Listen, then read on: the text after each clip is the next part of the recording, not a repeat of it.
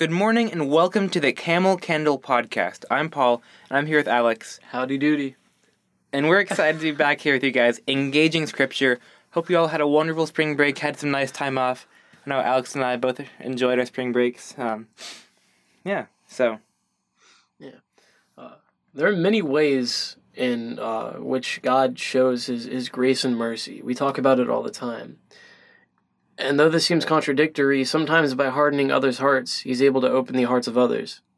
And this is the case in Exodus, when Moses warns the Pharaoh about God's wrath, but Pharaoh doesn't listen, and God's wrath is poured over Egypt. God is able to show his awesomeness and his glory to the rest of the Israelites. if this hadn't happened, people may not have ever realized that God truly is who he says he is.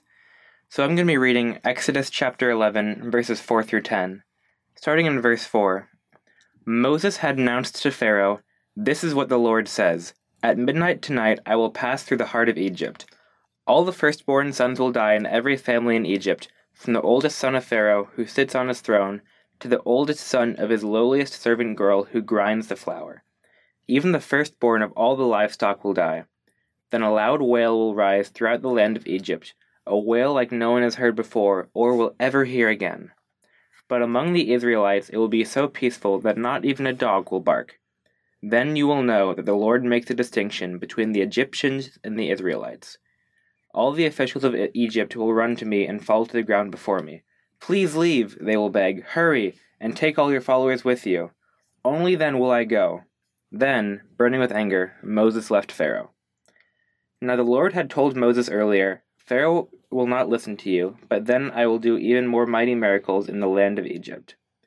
Moses and Aaron performed these miracles in Pharaoh's presence, but the Lord hardened Pharaoh's heart, and he wouldn't let the Israelites leave the country."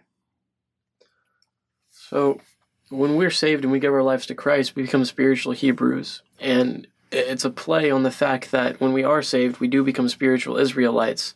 So when it says that God is going to make a clear distinction between the Egyptians and the Israelites, he's speaking of the people that are his and the people that are not, the people of the world and the people that are truly saved. And so sometimes when we see someone we try sharing the gospel with, turn farther away from God, we need to keep praying and have faith. It is God's decision whose hearts he wants to reveal himself to, and God sometimes waits for heart to become so hard that they break. And in order to show his awesomeness, God will sometimes allow hearts to be hardened in order to perform miracles, like he did with the Israelites multiple times with the Egyptians. Just like the resurrection of his son. Yep. The thing you said with hardening hearts so that they break for that, something that came up in my mind as you said that, and I hadn't planned on talking about this, but like if you take water, for example, take it in its liquid form and try and break that or try and soften it, it's not going to work very well. But if you take it hardened, you take it as ice, you smash it with a hammer, that ice is going to break.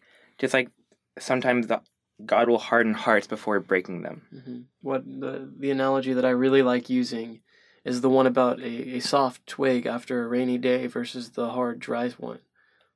God will sometimes, when we're flexible, try to bend and break us, but we won't break and we won't recommit or give our life to him.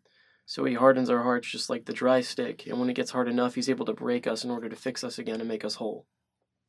Yeah. Alex, do you want to pray for us as we go to start our days? Yeah, of course. Whoever's not driving, please bow your head, but if you are, keep them open. You don't want any crashing. Thank you, God, for this day. I pray, Lord, that you would bless this time that we've just spent together, Lord, going over your word. I pray that the word that we've shared, God, would resonate with us the rest of the day, and we would meditate on it and ask you to open up our eyes more to it. I pray that you would be with us throughout this day, Lord, and that we would share the gospel with people, Lord, and not be ashamed or disappointed when you have not opened the hearts of those people yet. I pray, Lord, that we would have faith and continue just going about sharing the good news. In your awesome and holy name, I pray. Amen. Amen. Thank you for tuning in. Thank you for engaging Scripture with us here on the Camel Candle Podcast. We'll see you back here tomorrow. Bye. Bye.